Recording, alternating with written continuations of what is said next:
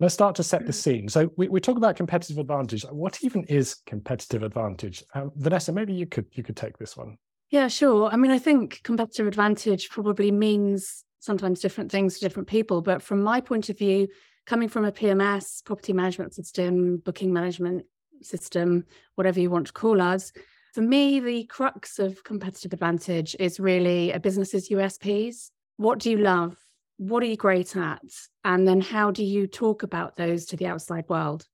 But also the competitive advantage comes from making sure that your tech, your tools, and people all support and translate those USPs.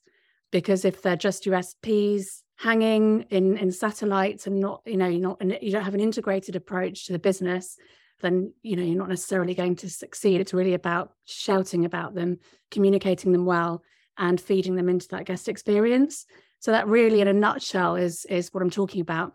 And you might actually need an ecosystem of tools and services to navigate those challenges and opportunities, because maybe no one system does everything for you, but the objective in mind is to give the guest experience that lightest, easiest, and most sort of unburdened approach to interacting with your business. Cool. Mark, have you got a different perspective? No, it's exactly that. What Vanessa is saying, it's everything boils down to hospitality. At the end of the day, what we're doing doesn't matter whether you have come into this as something passive and you want to find out more, or this is like you've come into this and this is like your bread and butter. This is your career. This whole industry boils down to one thing, and that's hospitality. You are welcome strangers into your house, into your business, and you are going to be creating memories. When somebody interacts with you and they pay you compared to when they just buy some off, an Etsy or wherever, is that you are creating memories that they will remember from time to time to time. So the more that you can give them the best possible experience, and that's tapping into, like Vanessa says, what you love doing, like your unique selling point, then they will go away and they'll become your biggest marketers, your raving fans. And that's what we're going to dig into today. Cool. Just touching on that a little bit. 2023, I'm sure, will be a more challenging year than 2022, and certainly more challenging than 2021, given that those years were more of a bounce back from COVID. And also along that path, we've also seen a lot more people come into the industry and start offering their homes for rent. And therefore, what I'm saying is the landscape does become a lot more competitive. Do you think that the industry is robust enough and there's enough guest demand for people to just go, well, it doesn't matter, there's loads more people in here, there's so much demand here, I can sit back and kind of just make hay? Or do you share that belief that I have, which is I think it's still going to be quite a difficult year, and it is really important to really talk about what makes you different, what sets you apart? What do you think? I think it's just the sheer unknown. I think it is going to be a difficult year. We've had the strangest ride ever over the past couple of years. There's been Brexit, Megxit, pandemic, the Russians flexing their muscles, displacement of half of Ukraine, energy crisis, over-tourism in the UK, the ebb and flow of fuel prices, the ebb and flow of inbound and outbound tourism. And it seems to me that we're in a state of like perma-crisis, and we're all expecting that maybe something else is going to just come around that corner. So really the challenges, I think, are really trying to stabilize what we have, whether it's the industry as a whole or our independent businesses, stabilize but stand out. And I think that's going to be a big challenge. Also understanding and catering for ever-changing guest motivations for holidays, because in the state of perma-crisis, the sort of the overlap of holidays and business and work and traveling for work, it's all taking place. It's getting fuzzier, it's getting more blended. So there's lots of opportunities, but also challenges in trying to speak to all of those individual guest types. Yeah.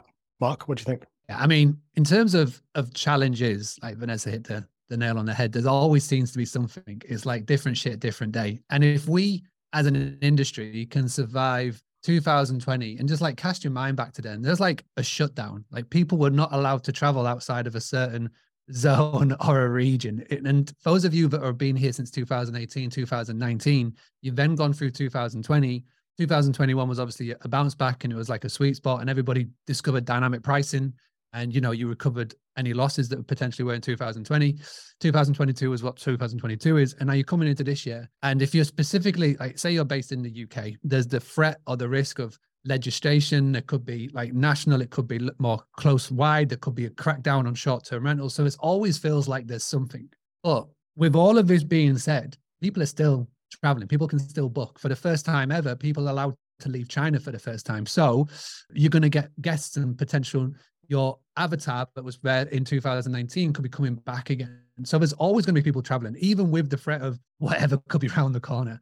And my advice to everybody with this is you focus on what you can control. Like block out all of the nonsense, block out all of the things that are going on that you can't control, and just focus on what you can. And what can you control? Well, if you've got one property, and let's just say you do like a minimum of like a week stays, right? You've only got to fill, let's say 50 weeks of booking in 2023. That's only 50 customers that you need to have. That's 50 heads on bed, so to speak. You haven't got an unlimited amount of inventory. You've just got a small focus. And more than ever, there are people now that have been made aware of short-term rentals through all of the things that have been going on.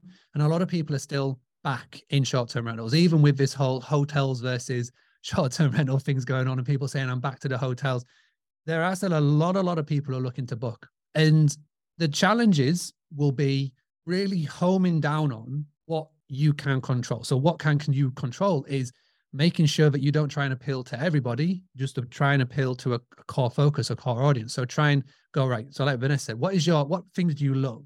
Who is your ideal guest? What's your unique selling points? And you talk to that and you use that and you capitalize on all the tools that are amazing for that to make sure that if you've got a property that is ideal for this certain type of guest, then that guest can find you and book with you and stay with you. And just block out everything. Just focus on what you can control. And there are loads of challenges. Prices going up and all of that jazz. But I truly believe if you just focus on giving your guests the best experience, making sure that from the moment they book to the moment that they leave, they can go, that was amazing. I want to go tell everybody about it. And if we can focus on that, then we're going to be fine. And you'll be fine. Yeah. I think going back to those basics and just kind of thinking holistically about, as we've said, who you are, who you want to reach, and then just thinking carefully about enhancing every stage of that guest journey. As you've said, from the booking to the welcoming to adding value to their in-stay experience, but also capitalizing on their sort of enduring post-stay feelings, their warm feelings, get those reviews, remarket to them, get offers, recommendations, loyalty. It's that harboring of loyalty that's really important this year. So maybe just, go back and just look at remarketing to people who have stayed with you already, finding out what they enjoyed about you and try to hook them in with some sort of offer or, reminder of what they enjoyed when they stayed last time. So that could be something to focus on. Cool. I mean, okay. I'm going to just add on to that very quickly, is that touch day, anytime, Boostly, right? When we created our companies and we wanted to find customers and members and people to buy into what we're doing, there wasn't one website or two websites that we could go and list our services and pretty much be guaranteed revenue. With hospitality, it's different in that respect because there is so much pent demand, and you've got Airbnb, you've got Booking.com, and in America more so, you've got Vrbo. You could literally start a business. You could throw it up on one of these sites, even just have iPhone quality pictures, and you could be pretty much guaranteed to get revenue coming in, right? And that has been 2021, that's been 2022. That's why so many people are coming into this market, because you've got landlords and you've got property owners that were focusing on long-term rentals, so tenants. They could see all of the social medias and all of the TikToks and the videos of people saying, hey, I'm doing this short-term rental gig. Look at the returns we're getting instead. And everybody bounced into it, right? But what we've got to realize now, 2023, we're sort of going to go back to 2018 numbers where, you had to brand your business. You had to build a personal brand. You had to do the market research, like what Vanessa's saying. You had to speak to guests and find out what they like and what they don't like. That's what Touch Days had to do. That's what Boostly's had to do. That's what Anytime had to do.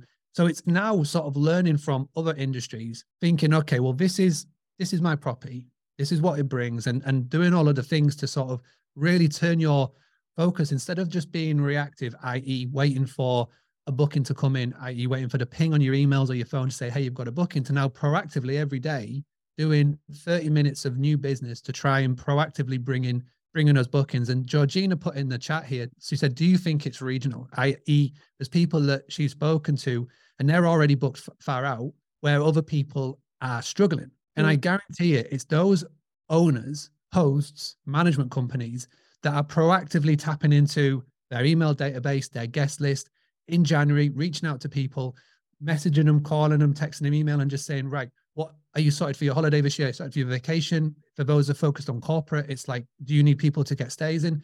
Those are the people that are booked up. So now it's just getting everybody on that mindset. It's like re-educating everybody to go, right, this is what we need to do on a day-to-day basis. Just like what people at TouchStay and Anytime at Boostly are doing every single day. The first thing that we do, it's new business, is contacting hosts to make sure that they are aware of what we do, how we can help. And if so, these are the two offerings that we provide. And that is literally what every business needs to be doing. It doesn't matter whether you've got 1 property, 10 properties, or 100. And it's not just creating the brand. I think you kind of need to create a bit of a brand promise that goes with the brand, whether it's a big gesture like, you know, come and experience your greenest holiday, or we're the most relaxing detox hideaway, or if it's something really specific like we are nearest to the beach, or, you know, we've got an alpaca trail like no other. It could be anything. Just make sure you deliver on that.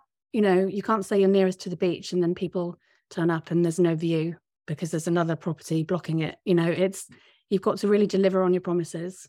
Yeah. On the promise, deliver 100%. And I mean, gosh, there's so many threads that we could go down here after that discussion. But I think one of the things that resonated most with me is that it has been a difficult year. And Vanessa, you clearly articulated the reasons why, and we all know those.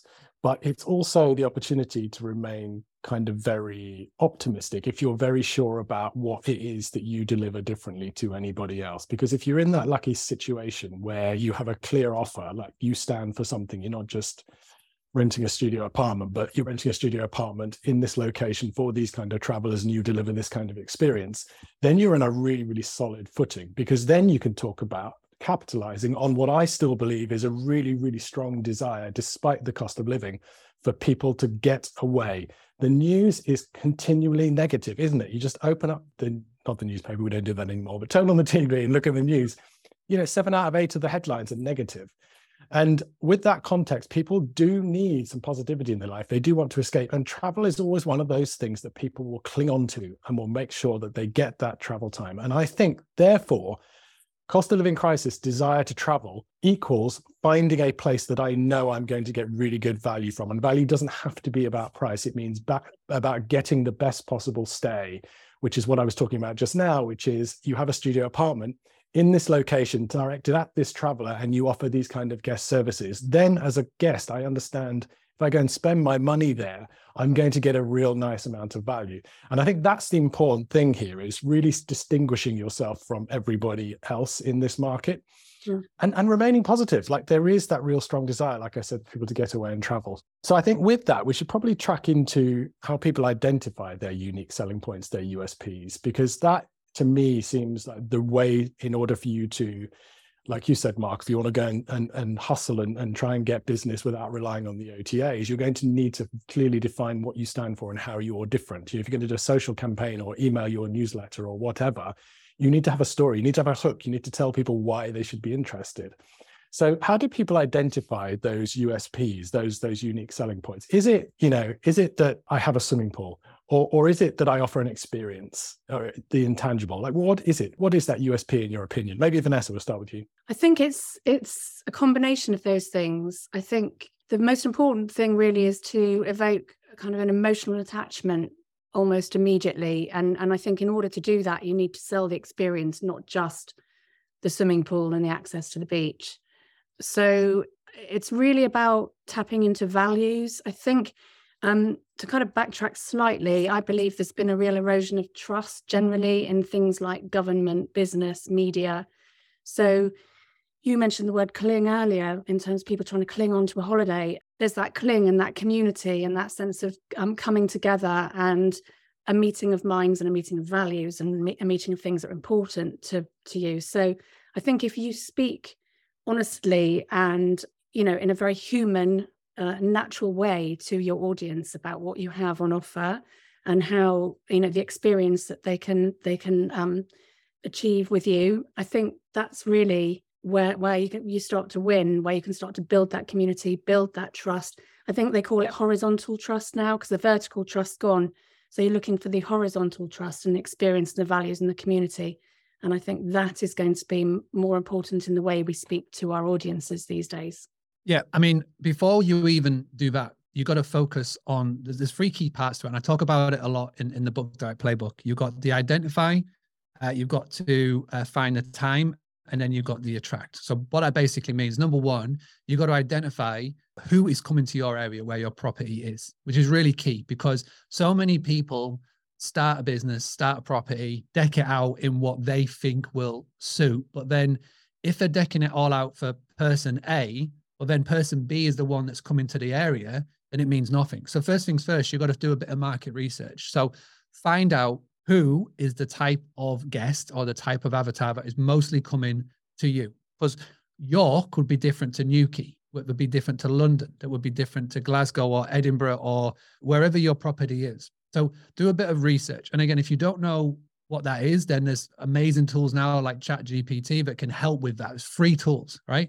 If you're not comfortable talking to a robot, then just go and have a look. Go to like tourism meetings and do that sort of thing. So do the research first. So when you figure out what is the type of guest that predominantly comes to your area, then you base your property around it. So you're not going to try and appeal to everybody. You're trying to appeal to a specific few. So your property, where is it? Where is it near? So for example, if you want to appeal to healthcare workers because you want to tap into medium-term rentals instead of short-term rentals, is your property in a one direct bus lane to the hospital, right? Or is it a walking distance away? And then it's, okay, so then you look to your property itself. What are you providing to fit in that avatar? So you're going to appeal to healthcare workers that are going to come and stay with you. Then what are you doing? So have you got blackout blinds? Have you got all of the things that a potential healthcare worker would look for when staying at your property? And when we sort of have this conversation, it's people get worried because they go, well, if I do that, am I eliminating X? Again, this is the problem because we're trying to appeal to everybody. Like when I ask the question, who is your avatar? I always get the sarky response back saying, whoever gives me money. And that is such the wrong answer to have because you're trying to appeal to everybody. When you do that, you appeal to nobody. So really figure out, number one, who is the typical type of person who is coming to your area? And then number two, what is my property providing to speak to that individual? And then what you need to do is once you've boxed out and you know who that is, you go down that exercise, you've got to go, well, where are they spending their time? How can I get the attention of that person?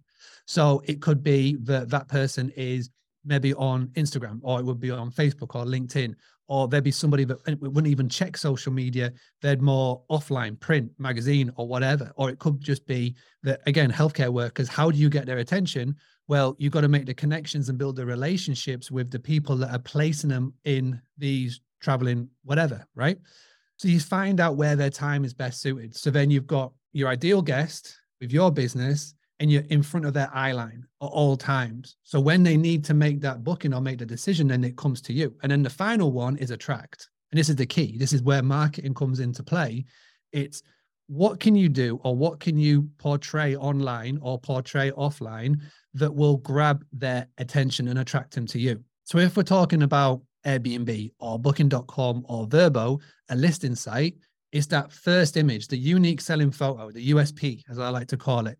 That image will speak to that person. And then if you can manipulate the text and the copy on that first line, then you speak to them. So I'm working with somebody at the moment, and we really want to attract in contractors that are coming into the city, like in the busload.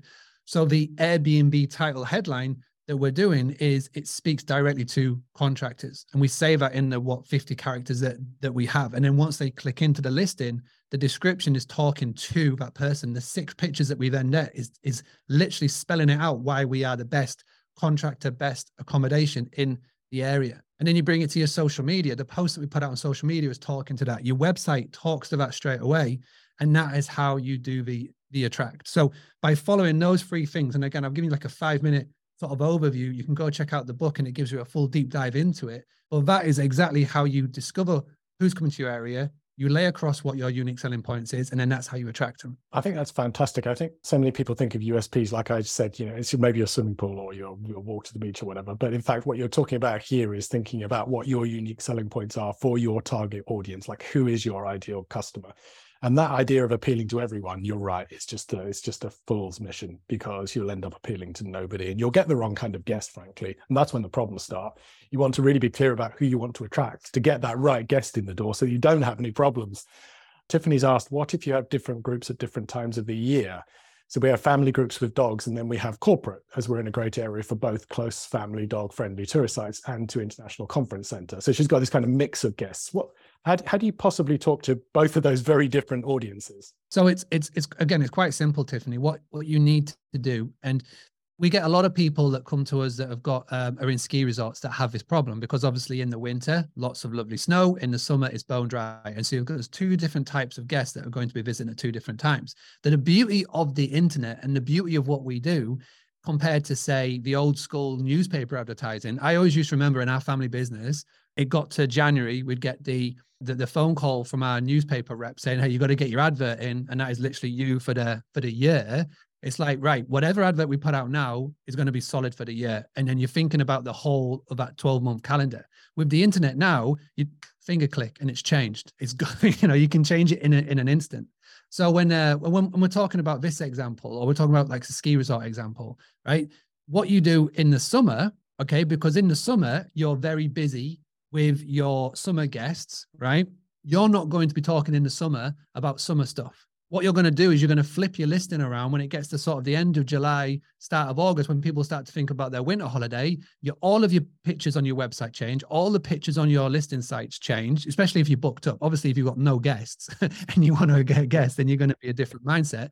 But you're going to then start talking about your winter. And right now in January, when we're filming this, and you've got your ski season sorted, you're booked up until March, April time. Then what you do is you flip it around and you put on your summer pics. Right? And you start talking about the summer and all of the cool things and the activities that you do. So you've got two sort of avatars. With Tiffany's example, and again, you've got the conference season. So conference season, again, I don't know the context, but I assume that conference season, because we've all been to conferences, they don't just go 365 days flat out all the way through the year. They sort of break down and there's two sort of seasons or maybe one season of that. So it's the same, it's just different types of guests and tourists. So when it comes to your marketing and how you go about it, I would say you focus on the 80-20 rule. So Tiffany, what is the 20% of clients that you get, guests that you get that bring in 80% of your revenue, right? And that is what you focus on for the most of your social media, anything that you push and promote out. On your website, again, once you've realized, so is it the tourists that bring in 80% of your revenue, or is it the corporates, right? So your website, your main website that you have, whatever your core is, that is the first impression that everybody gets. But you can have a subsection, a sub page on your website that speaks to anybody that is looking for corporate, right? Because what you'll need to do if you want to fill out these corporate times, and if it's conferences, you're really lucky, because if you go to a conference, so for example, we're all going to be in London very soon for a conference, and it's a yearly thing, you can pretty much guarantee that anybody who's been in 2022, 2021, if they're running, or 2019, then they're going to come back for 2023. So you will have your database. So the marketing that you do there is more offline. It's more phone calls. It's more, hey, Vanessa, you came last year for this event. Are you coming again this year? Do you want your accommodation? And if Vanessa goes, you know what, we're not coming back this year, thank you very much. We go, do you know anybody else who is? Do you try that? Do you know anyone tactic? And then now, on the flip side, say that, you figured out from looking at your reports that 80% of your revenue came from 20%, and that 20% was the corporates, then you would flip it all around. And what you would do is you put your base main of your marketing, your base of your website, speaking exactly to it. And then what you do is you fill your calendar with tourist bookings either side of it. So there's a little bit of a deep dive that you need to do here, Tiffany, something that we can't do on like a 30-minute Zoom call. But once you figure it out and you go down your route of your avatar and whatnot, and you figure out what your 80-20 is, then the numbers will tell you, what gets tracked, gets measured, and your numbers will tell you where to go. I think what's interesting as well there, Mark, is given that most people are seeing the booking window narrow, you're able to talk to guests in a more real-time way. They're probably finding guests are looking for things later in the window is what I'm saying.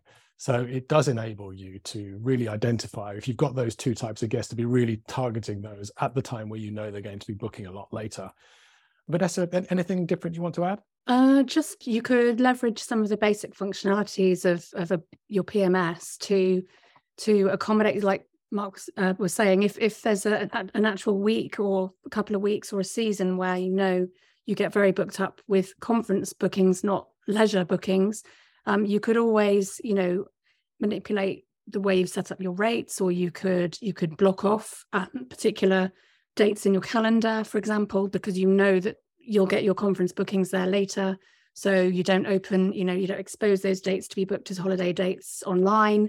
There's all sorts of little tricks you can do within your PMS system to enable you to sell differently to two separate groups. Cool. And I also think that probably there's one thing here, which is where you've got a website. Mark, you touched on it earlier, where you were sort of suggesting that people focus in on that particular avatar. But a website's a great opportunity for also to flag things, So you could zoom in on an avatar, but you could have like somewhere on the menu or just slightly below the fold, by the way, we cater to business travels, or are you a business travel looking for conferences? And you can say, click here, and it goes out to a page where you talk purely about how you offer business travel services. So I think with a website, you've got a lot of opportunity. You probably do it in the OTA listings too. It could be like, if at that moment you're advertising, your ski season, but you don't want to alienate people who maybe are thinking about summer, then you could have a little line that there says, are you looking ahead to the summer? Scroll down, and there's a section at the bottom which talks about your offer for summer. So I think you can play around with that a bit. You can use landing pages on your websites. And if you are going down the route of Google Ads and things, you could always point a conference kind of Google ad towards a conference landing page within your website. So there are various things that you could do. Yeah. And it's something that you can all do right now. So Tiffany, for yourself, say that you've got your main Airbnb listing, your Booking.com listing, your Vrbo listing, and say that it is very, very much set up with instant book on, connected into your PMS, talking to travelers and tourists and whatnot that are coming for the leisure. You can always get clever and have a duplicate listing for the same property, but it's for inquiry only. So it's not instant book, and you speak specifically to conferences attendees, because when somebody's doing the search for conferences, and if they're coming in, a lot of the time, it's not just them flying solo. They're going to bring a team with them, and they're going to want to ask questions. Okay. So if you've got the inquiry button on, it's not instant book, someone sends you a message, then you can chat to them there and say, hey, well, actually, X, Y, and Z, we can do all of this. These dates are available. We can book in more, and You can work out an offer. So you'll have two listings for the same property, speaking to different people. Like the one that's on instant book, the one that you will, get your leisure bookings in, that's fine. They're bread and butter. But for the conferences, they want to ask more questions. And the one thing that has come out of the last couple of years, what we've noticed more than ever before, people have got questions. People want to ask a question before making the booking. And that's why it's really important to have a live chat option on your site, whether it's linked to your WhatsApp or to a team member or whatever. Have an FAQ section on your site. These are all really, really important. And someone put in the Q's and A's, says, I'm doing all of these things, but I haven't got a website. Am I missing out? I just put yes. So one of the first things that everybody needs to do is go and get yourself a website. Build a place that you can send people to, that you can answer all these things. Because last time I checked, Airbnb don't have live chat. So you've got the option to take someone from an Airbnb listing, as long as you brand yourself right. Like we're talking about Google Ads, bid on brand. I've got a full video on that and how you can do bid on brand. So drive people back to your site, have the option, get them into your mousetrap, and then they'll book with you direct. It's just, there's clever little things you can do. Yeah, I'm glad you talked about the website there, Mark, because I think a lot of people historically have thought, why do I bother with a website? Because I can't compete and get people to come to my website. But what we're talking about here is there's so many more tools and so many more places and ways that people search now, that if you have a like you could run a social media campaign and use your website. Most importantly, you could have a newsletter audience that you've built up over the years, past guests. You use your website there. And I think that a website it's fundamental. Even if you feel like you can't beat Airbnb on the search terms, that's not what your website's there for. It's there to do those other things that I mentioned. So just wanted to clarify that. Yeah, and you know what I do? If I do a search for holiday in Norfolk and a whole load of Airbnb listings come up, or Booking.com listings come up, and I find a nice property, I then scroll down and find its own website further down. I kind of skip position 1 and 2 in the OTAs, and I go and look them further down, because I like Book Direct. That's me. Because that's what our business is about, trying to drive direct bookings to people's websites. So yeah, different people search in different ways. Yeah, good call. Just want to address that one question that we haven't got to yet from Georgina, which is, she says her demographic is pre-retirees and retirees. So it's somewhere between 65 and 75 age group that are in walking distance to a beach town amenities. We provide a high service quality and great accommodation. The problem is few of them are digital savvy. So how do I reach them? How do I reach that high disposable income group and bring them to me? Tough question. It's easy. It's an easy answer, right? So for them, they're not tech savvy, right? So think about anybody that you know that is 65 to 75. Retirees. What are retirees doing? right? It doesn't matter where you are in the world. It's all the same thing. So if they're not online, go old school and post them something in the mail. Christmas time, perfect time to do it. We did it all the time. Every November, we posted off Christmas cards. We put a coupon code where they can call us and say, hey, book with us with this and you get a discount off your stay. Fantastic. Also as well, you've got the email address. You've got, sorry, not the email address, phone number, and you've got the postal address for the person. Send them a load of your leaflets in the post and just say, hey, at your local bowls club or your local Stitch and Bitch or whatever you do for entertainment now that you're retired, go and take our leaflets in and spread them around, like put them up in like the notice boards or whatever. If you could do that for us, we really appreciate it. If anybody books off the back of, seeing this leaflet or whatever, then we'll send you something in the post to say thank you, or we'll give you money off your next stay. So it's all about, again, it comes to identify where do they spend their time and attract. For you, Georgina, where do they spend their time? They're not going to be scrolling on TikTok, looking at silly dances and whatever else is thrown up on that site. What they're doing is they're spending their time with other people who are enjoying their retirement. So how do you tap into that? Bowls club's fantastic one. Any sort of community club type thing, great. But you got to get the postal address and send them something in the post. And then you can build that relationship up there. It's all about creating your super fans. And you'll be amazed at how well this works. Trust me, we did it. And again, we talk about newspaper ads and magazine ads. When it comes to that demographic as well, they're reading the newspaper. They're reading the getting the magazines. Like we would advertise in Farmer's Guardian or the Farm Stay magazine for years because we knew that the people that were picking it up as the people that we wanted to see it. And they see these ads and they respond to them. So it's super simple. It's just knowing who your avatar is. You've nailed the avatar. Fantastic. Now it's about where do they spend their time and how do you get in contact with them? That's how. Yeah, Mark's absolutely right. It's okay to go old school. We've got all this technology around us. Sometimes we feel like, I don't know, it's a backtrack if we go back to old school, but sometimes it works to send something in the post or to pick up the telephone. So, we mustn't forget that that's how we used to do business, and we should leverage that. School is the new school. Definitely. Yeah. Old school is the new school. Like one of the things that I've just recently did to promote the next book launch that we had back in December, we used billboard ads to promote it. And it went down really, really well because that is a more old school tactic. Seriously, the old school is the new school. So what can you do to tap into it? And it's so cost effective now compared to what it was 20 years ago because everybody's thinking Facebook ads, Google ads, TikTok ads, Twitter ads, when really the things that you can do offline will be much more effective than what you could potentially do by fighting in the quagmire of online. Yeah, I like that. The online space is becoming crowded, so utilize the older school. And I like the phrase, old school is the new school. Right, just quickly, a couple of questions which I can just head off straight away. So Georgina has asked, do you mean two websites, Mark, or a separate page? So I think she was talking about here when you set up an inquiry-only listing. So that's on the actual OTA. You could do a separate page on your website, of course you could, where you talk to that other type of guest, but that's kind of what that was. Tom has asked if he does put up a secondary listing, does an Airbnb algorithm get a bit angry because you're declining 99% of those inquiries? Or does the algorithm only work if you're stopping bookings, not if you're stopping inquiries? That bit I'm not sure about. So basically he's worried that if he gets an inquiry-only page on Airbnb, a listing on Airbnb, and people are sending in inquiries all the time and he's not fulfilling those bookings because each time it's just answering an inquiry, does he get penalized for that? The Airbnb algorithm is an amazing beast, and not many people can actually figure out what's going on with it. But what you've got to remember as well is that you've got two listings running, right? And the first listing is your bread and butter, right? That's the one that's got Instant Book turned on. So Airbnb love Instant Book, because they obviously want people to, well, they're trying to take on Booking.com and Vrbo. They've done that. They're beating them, right? So they turned on Instant Book for that. Tick of the box, right?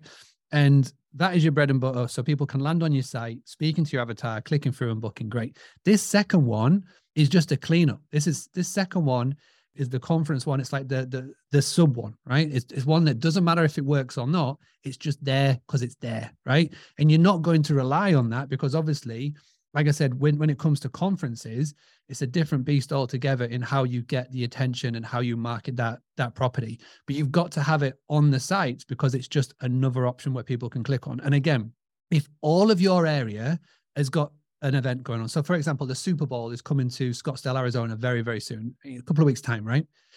90%, 95% of those properties are all fully booked, but you're going to get the FOMO. You're going to get the last minute Larrys who are like, oh, I want to go to Scottsdale for the Super Bowl. I haven't got a ticket, but I just want to be there. And even if your listing and your optimization and your algorithm is shocking, from simply being the only one available, you're going to stand out and people are going to come onto your listing, right? So it's not the bread and butter. I wouldn't worry too much about algorithms with this. It's just being there. That's why we have it. Yeah. Okay, cool. Really interesting question from Nicola here. Thank you, Nicola. And to the others, by the way, if you do have questions, you see what's happening here. We're now answering questions. So if you want something answered, put it in there and we'll answer it. This is where the good part of webinars comes in, because you get to ask your question. So Nicola's asked my question, but from a customer point of view, from a guest point of view. When looking for accommodation as a guest, she prefers to book direct, but she finds it really difficult to find places that book direct because the search terms, the Google pages are dominated by Booking.com, Airbnb, etc. So sort of a slightly different way of asking that same question earlier. How would you advise any accommodation owner to get themselves found in a simple manner, given that they can't compete on page one? Yeah. Again, there's a full chapter on it in the book. Go and get the book and it will basically break you down. So what you need to do is you need to do what's called the Waffle House tactic, right?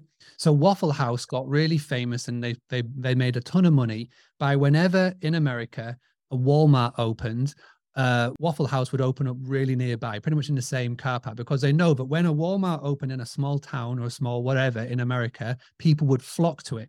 And while they're flocking to it, a Waffle House was there to then snap up all of the foot traffic, right? So what you need to do for this, when you're bringing it into the world of hospitality, is you've got to set up your listing, okay, to be that marketing tool.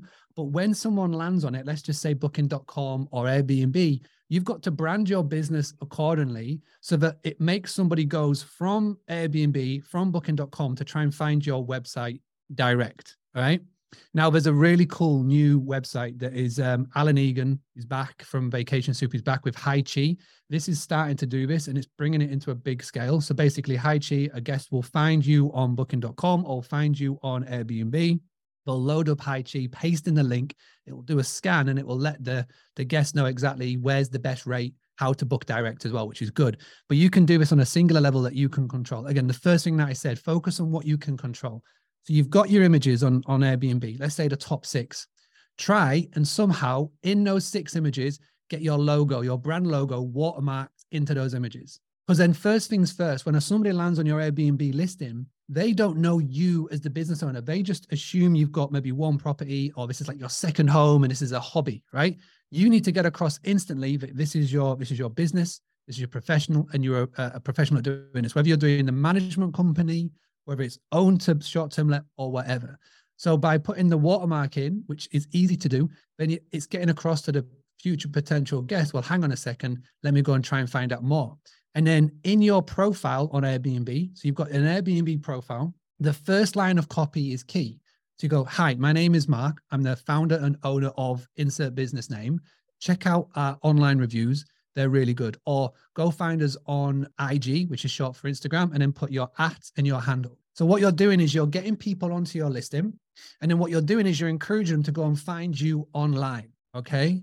So when they go and say, again, it's really important to get your business name in the location you're at. So for our family business, it was The Granary in Scarborough, right? So when somebody goes to Google and types in The Granary, Scarborough, there's only one search result that's going to come up, and that's our website. Even if Booking.com, Airbnb, Expedia, TripAdvisor tried to bid on our brand name on Google, which they did, we came up on the map search, we had our website, and we also as well bidded on our own brand name on Google. Again, that's really complicated to explain. I've got a full chapter in the book, but because you're bidding on Google or with your own brand name, you do pennies instead of pounds, which saves you a ton of money. But the ultimate goal is to get them to the same place, which is your website. So very quickly, you got to do it in a very quick amount of time. When someone lands on your listing, you've got to establish yourself as a proper business, not just a hobbyist host, and you've got to make them know exactly what your brand name is. Okay, so give yourself the identity. And if you don't know what your brand name is, say you've got 3 properties and you're doing like the rent-to-rent management model or whatever, and you're just going by whatever, establish it very quickly what that's going to be. And another little hack with your Airbnb profile, change the profile pic to a picture of your logo. Another cool little hack and tip to do, because then it shows that you are a professional at doing it. And in turn, it just drives people consistently back. And then when they do land on your website, and this is the biggest mistake I see so many people make, is on the website, on the homepage, as they're on the scroll, you've got to explain to the guest why it benefits them to book direct.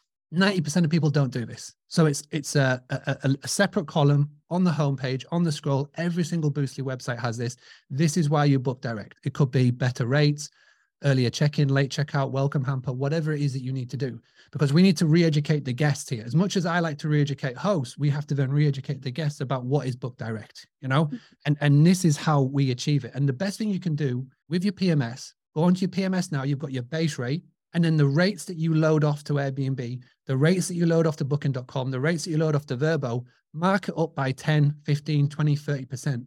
So when someone does land on your site and you say best rates, then you can like fulfill that because your best rates are on your website when they book direct, because they will be doing a comparison. They have got 20 tabs open at once, because we see this with our stats of our websites. We can see on Crazy Egg how many times where people are going on all of our sites.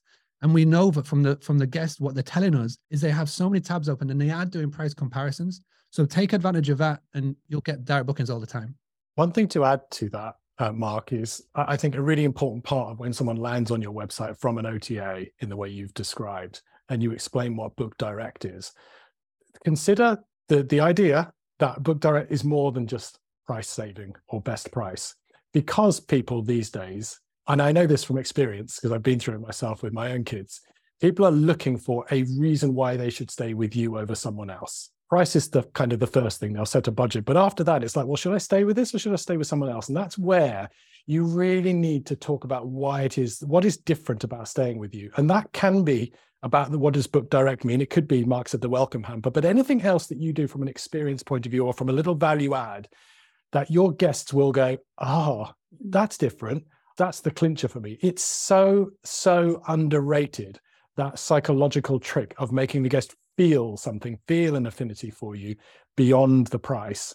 But I get it. People start with price, but they have a lot of decisions to make after that. Vanessa, you're nodding. You think something similar? Yeah, it's kind of what I was saying much earlier, that really it's got to go far beyond a transactional thing now. It really is the immersive experience and how you talk about your business in that sort of inclusive way that will really make you stand out. I've got a real tangible example I can give you. It's a bit of a foray into a recent, as a family, we're deciding where to go on holiday this summer. And I've got two kids, despite my young looks. They are 21 and 18 rather. And they've got an opinion now. They really have it. When they were younger, it was like, you're going where we're going. They have an opinion now, okay? And their opinion, I think, is an important thing for us all to take account of. This Gen Z culture, they are the ones who 3 years ago, 4 years ago, when Airbnb started gaining momentum, they're the ones who've got used to Airbnb. They're now the ones that are becoming bookers. They're the ones that are actually traveling. They're the ones that have influence.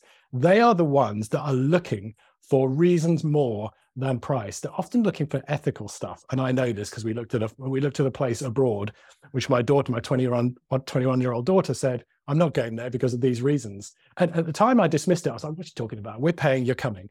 And she was like, no, it's these things. And when I researched them, she had a point. And I went back to the host who I was thinking of booking, who's a TouchStay customer.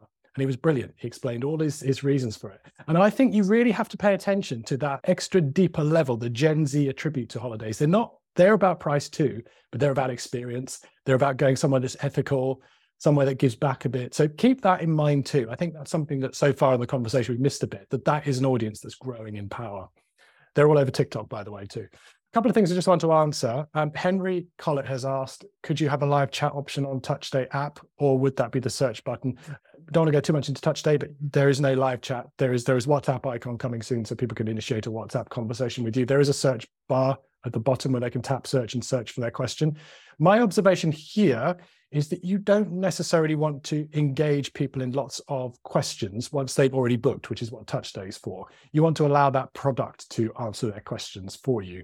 So that's where I think getting a bit more into how you could use TouchStay is key there. But I won't go into that now because we've not got long enough, much as I love to talk about TouchStay. Dynamic pricing, can you please explain it, and is it worth doing? I mean, I can explain it. It's basically trying to get the best price for the right time of season for you. The logic of the thing is it will make the price the most beneficial rate it can be. Is it worth doing? My opinion, 100% yes, it is. And people say, but I don't want the algorithm to like book me out at 50 pounds a night. You've set floors. You basically make sure that it can't do that. Vanessa, when you'll do anytime customers use dynamic pricing, Not currently, no. Mainly because the majority of our market is the camping market, the outdoor market. And whenever we talk to them about dynamic pricing at large, across the board, it scares them a bit, I think. Yeah.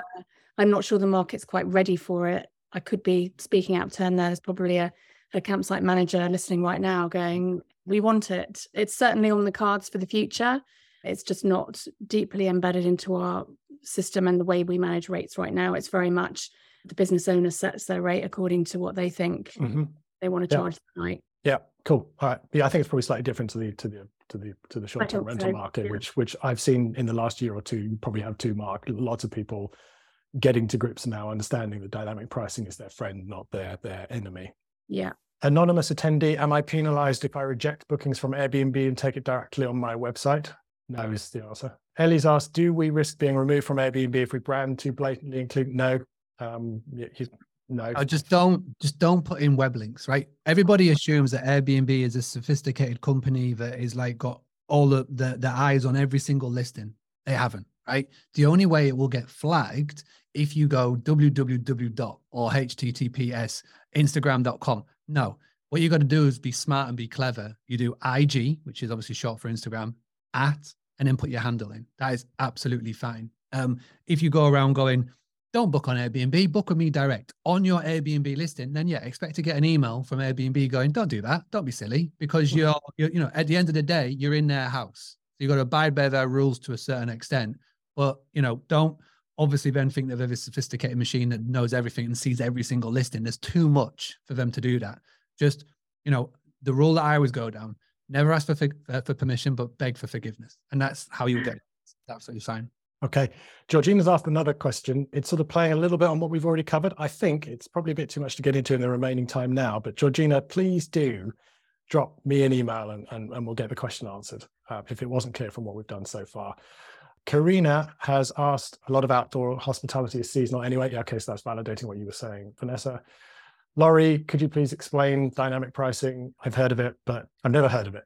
Just go on Google Price Labs. Just go on Google Price Labs. There you go. And then go check them out, book a demo, and they'll explain it all. And then obviously Touch, they need to do a dynamic pricing webinar. We definitely need to do that. Yeah. Cool. All right. Well, we've run out of questions. So that's good. So anyone else got any questions, please do. We've got some more time on the webinar. So please pop them in there if you need to. You've seen that we engages lots of discussion. But the things we haven't sort of talked about so far is how we kind of manage that guest to stop that guest becoming a real pain in their where. And guests have questions. And I'm talking now after booking, because I think we've covered the booking stuff. We've covered how you interact with guests and sell yourself from a booking point of view. But once you've booked that guest, how do you kind of put it on autopilot and go, do you know what, now I can relax. I've got that booking. I don't need to burn my time anymore in dealing with the guest. Clearly, I will say TouchStay is there to achieve that for you. So we don't need to talk about that. You all know who TouchStay is. And if you don't, go and check us out. The point of that is to enable your guests to serve themselves. And our customers almost always say that is the reality, that the number of questions they get reduces. But I think here there's a question on like how much tech to embed in your business versus how much to remain human. And you do sometimes need to have that ability for guests to contact you. What do you think on that balancing, Vanessa? How do you think people can strike that balance between tech, automation, and being human? Well, I think firstly, the PMS really kind of sits at the heart of that micromanagement removal, because it provides some really critical functions, controlling the inventory, pricing availability, the booking through the website, as we've just discussed. But first, I think you can actually create more value and add value through the actual booking system and the post-sale communications that it can cope with. So you can directly upsell things like additional goods and services, or you can add your free extras to bookings that would be provided in any case, but adds value to the guest. You can push policies and booking rules to minimize, future questions. You can gather as much information through the whole sort of booking process to gather information about the party members, the arrival times, number plates if you've got a barrier system. So much automation can sort of deal with a lot of those repetitive and time-consuming sort of guest queries. But conversely, and we've learned this through our own processes with our own CRM for any time, etc., there's a danger that sometimes automation can kind of kill creativity a little bit. So whatever templates you're using that have been provided by Anytime, PMS, TouchStay, or whatever suppliers you're using. Make sure that you really do adopt your own language, your brand style, that you revisit your content. You really make sure that you're current. Quite a few people we've noticed are still talking about COVID 2020 as if they were still in 2020 in some of their templates. And it's like, you've got to constantly review them to remain fresh. Yeah, because you need to make sure that the automation is there to alleviate the admin, but not strip out the actual humanity. It's a fine line. Yeah. And I think that the humanity point there, I think that when you use automation to send stuff to your guests and expect them to consume it, you're on a hiding to nothing. Use the automation, that's the tool there, but don't expect them to consume it or read it. That's where the human aspect comes in. So think about you as a recipient of that communication. What is going to get you to read it, to open it, to act on it? It's not a long whole number of paragraphs or things that are on a single email. It's bite-sized bits of content delivered at the right time with humor, with style, like convey who you are. Like, don't put, "Dear John, thanks for your booking. We've come," it's like, "Hurrah, we're so happy to see you. Did you know when you stay with us, you get this?" Engage that kind of like, "Oh, I'm going to watch this. I'm going to read this. I'm going to act on it," and then deliver what you want them to do because they're engaged at that point. Exactly. I think you really need to get into the pit with them, as they say, and walk in their shoes and really understand what would drive them and engage them to book with you and enjoy their stay, and therefore, become a super fan and an advocate of your business. So yeah, really important. Okay, cool. So Jennifer's asked, what's the best way to basically convince owners that they need to step up and stage a house properly? Like, I guess, put the good stuff in there, replace that crappy old washing machine, that kind of stuff. All right. So it's all about avatar, right? And as a management company, you've got a couple of avatars. You've got to figure out who is your ideal guest avatar. And also as well, you've got to find out and figure out who is your ideal property avatar and your ideal owner avatar. Now, when you're a management company and you're getting going and people are coming to you saying, "Hey, Jennifer, can I put my thing on you? I've heard about you. You're really good. Can I give you my property?" You say yes to everybody. But the trick here is to start saying no, because for every no, you open a yes to something else. And what you're going to develop is you're going to develop your guest avatar, but you're going to develop your owner avatar. And you're going to have some very awkward conversations to have in 2023 because you're going to have to sack any client. So you're going to have to sack some of your clients. It's just bare bones of it. Because if you've got properties that aren't up to scratch and don't fit your overall brand, don't fit your overall what you're doing, you need to get rid of them, especially if you go to them saying, "Hey, right, what you need to do, Andy, we need to do this, this, and this, because this is what the research we've done. This is the guest that we're attracting. This is the guest that we appeal to. 4 out of 5 of our owners that we work with have catered for that. Your property isn't because of X, Y, and Z." And if they come back to you and say, "I ain't got the money, I ain't got the time," just say, "Well, sorry, we can't manage you anymore." And you sack them. Because when you say no to them, you're going to open up yes to somebody else. So that's what you need to do. It's going to be a hard conversation to have, but you need to get rid of them. Yeah, totally. No guest in this day and age is going to put up with lousy stage properties. So yeah. Wendy's asked, as a small site with, Vanessa, did you want to say something on that? Yeah, I was just going to say, as business owners, just remember what it is that you hate and what you love when you go on holiday yourselves. I think it's just sometimes easy to forget that you're concentrating from one side only. I mean, I stayed somewhere at Christmas where I went to use the washing machine. It was still full of someone else's washing, and I was just like, this is nuts. I don't like this. So it's just remember your own experiences and what you would want to avoid and what you wouldn't want to pass on to your own guests. Well, if someone else is washing, that's not. Okay, wait. So Wendy is saying she's basically just got 10 out of 10 on Booking.com, and how do we use that as an advantage? Well, I know Wendy. I can literally see her out my window. We are very close. Okay, Mark will tell you after, so he'll come and find you. No, I can give this. This is super simple. So obviously Airbnb and Booking.com are very clever with their marketing, right? And there's 3 times every year that Airbnb send out, "Congratulations, you're a super host." And they want you to then share that on social media, your brand in Airbnb. And Booking.com are the same.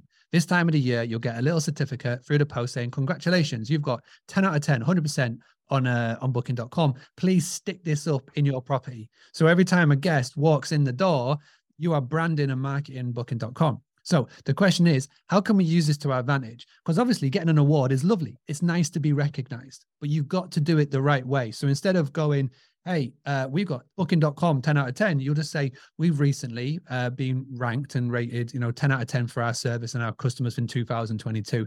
Want to find out more? Visit our website. So there's definitely ways to go about it. Create your own award, create your own certificate, create your own stamp that you can stick up, but don't brand Airbnb and booking.com as you're doing it. Cool, good. Victor's asked a question, which is a bit of a sales opportunity for you, Mark. He wants to move to you from his current website. So yeah, if anybody wants to find out more, and Victor, please do go to boostly.co.uk. Have a chat with our team. They'll walk you through everything. If you feel like, yeah, that's a good solution, and then we'll think that will work well with you, then absolutely we'll go down the next steps. If not, and we feel there's another solution out there, we'll point you that way. So yeah, boostly.co.uk, BOOSTLY. Okay, and because we're the only ones that can see the Q&A, not the attendees, Georgina, I should say to everyone, has said, good choice, Victor, in caps. So she's an advocate. We've covered a lot, and I didn't get to a couple of the questions on my sheet, but I think that means that we spent time answering the questions that the attendees really wanted to hear. So we're going to wrap it up now. Any closing thoughts either of you want to make, Vanessa?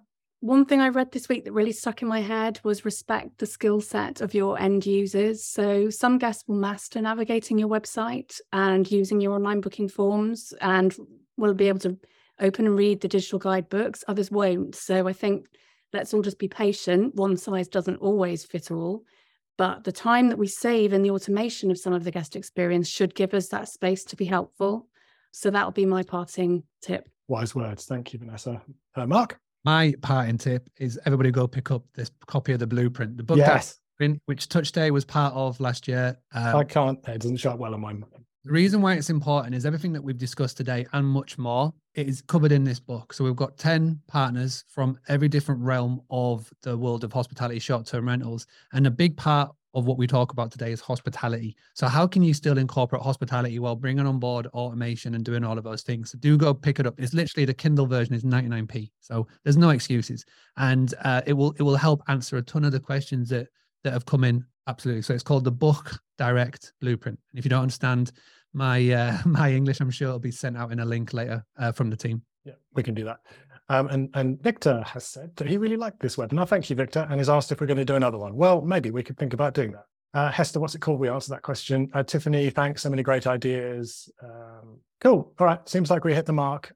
Thank you, everybody, for attending. Thank you, Vanessa and Mark, for being such amazing participants and really great ideas. And I think, certainly for me, I can tick that box of saying, yes, we did bring value. If there's anyone listening still here who thinks, I was hanging out for something else and you still haven't answered it, please email me. We'll make sure we get it answered. And maybe we can include that kind of stuff on the next one we do. So with that, thanks, everyone. Have a great rest of your day. And finally, thanks for attending.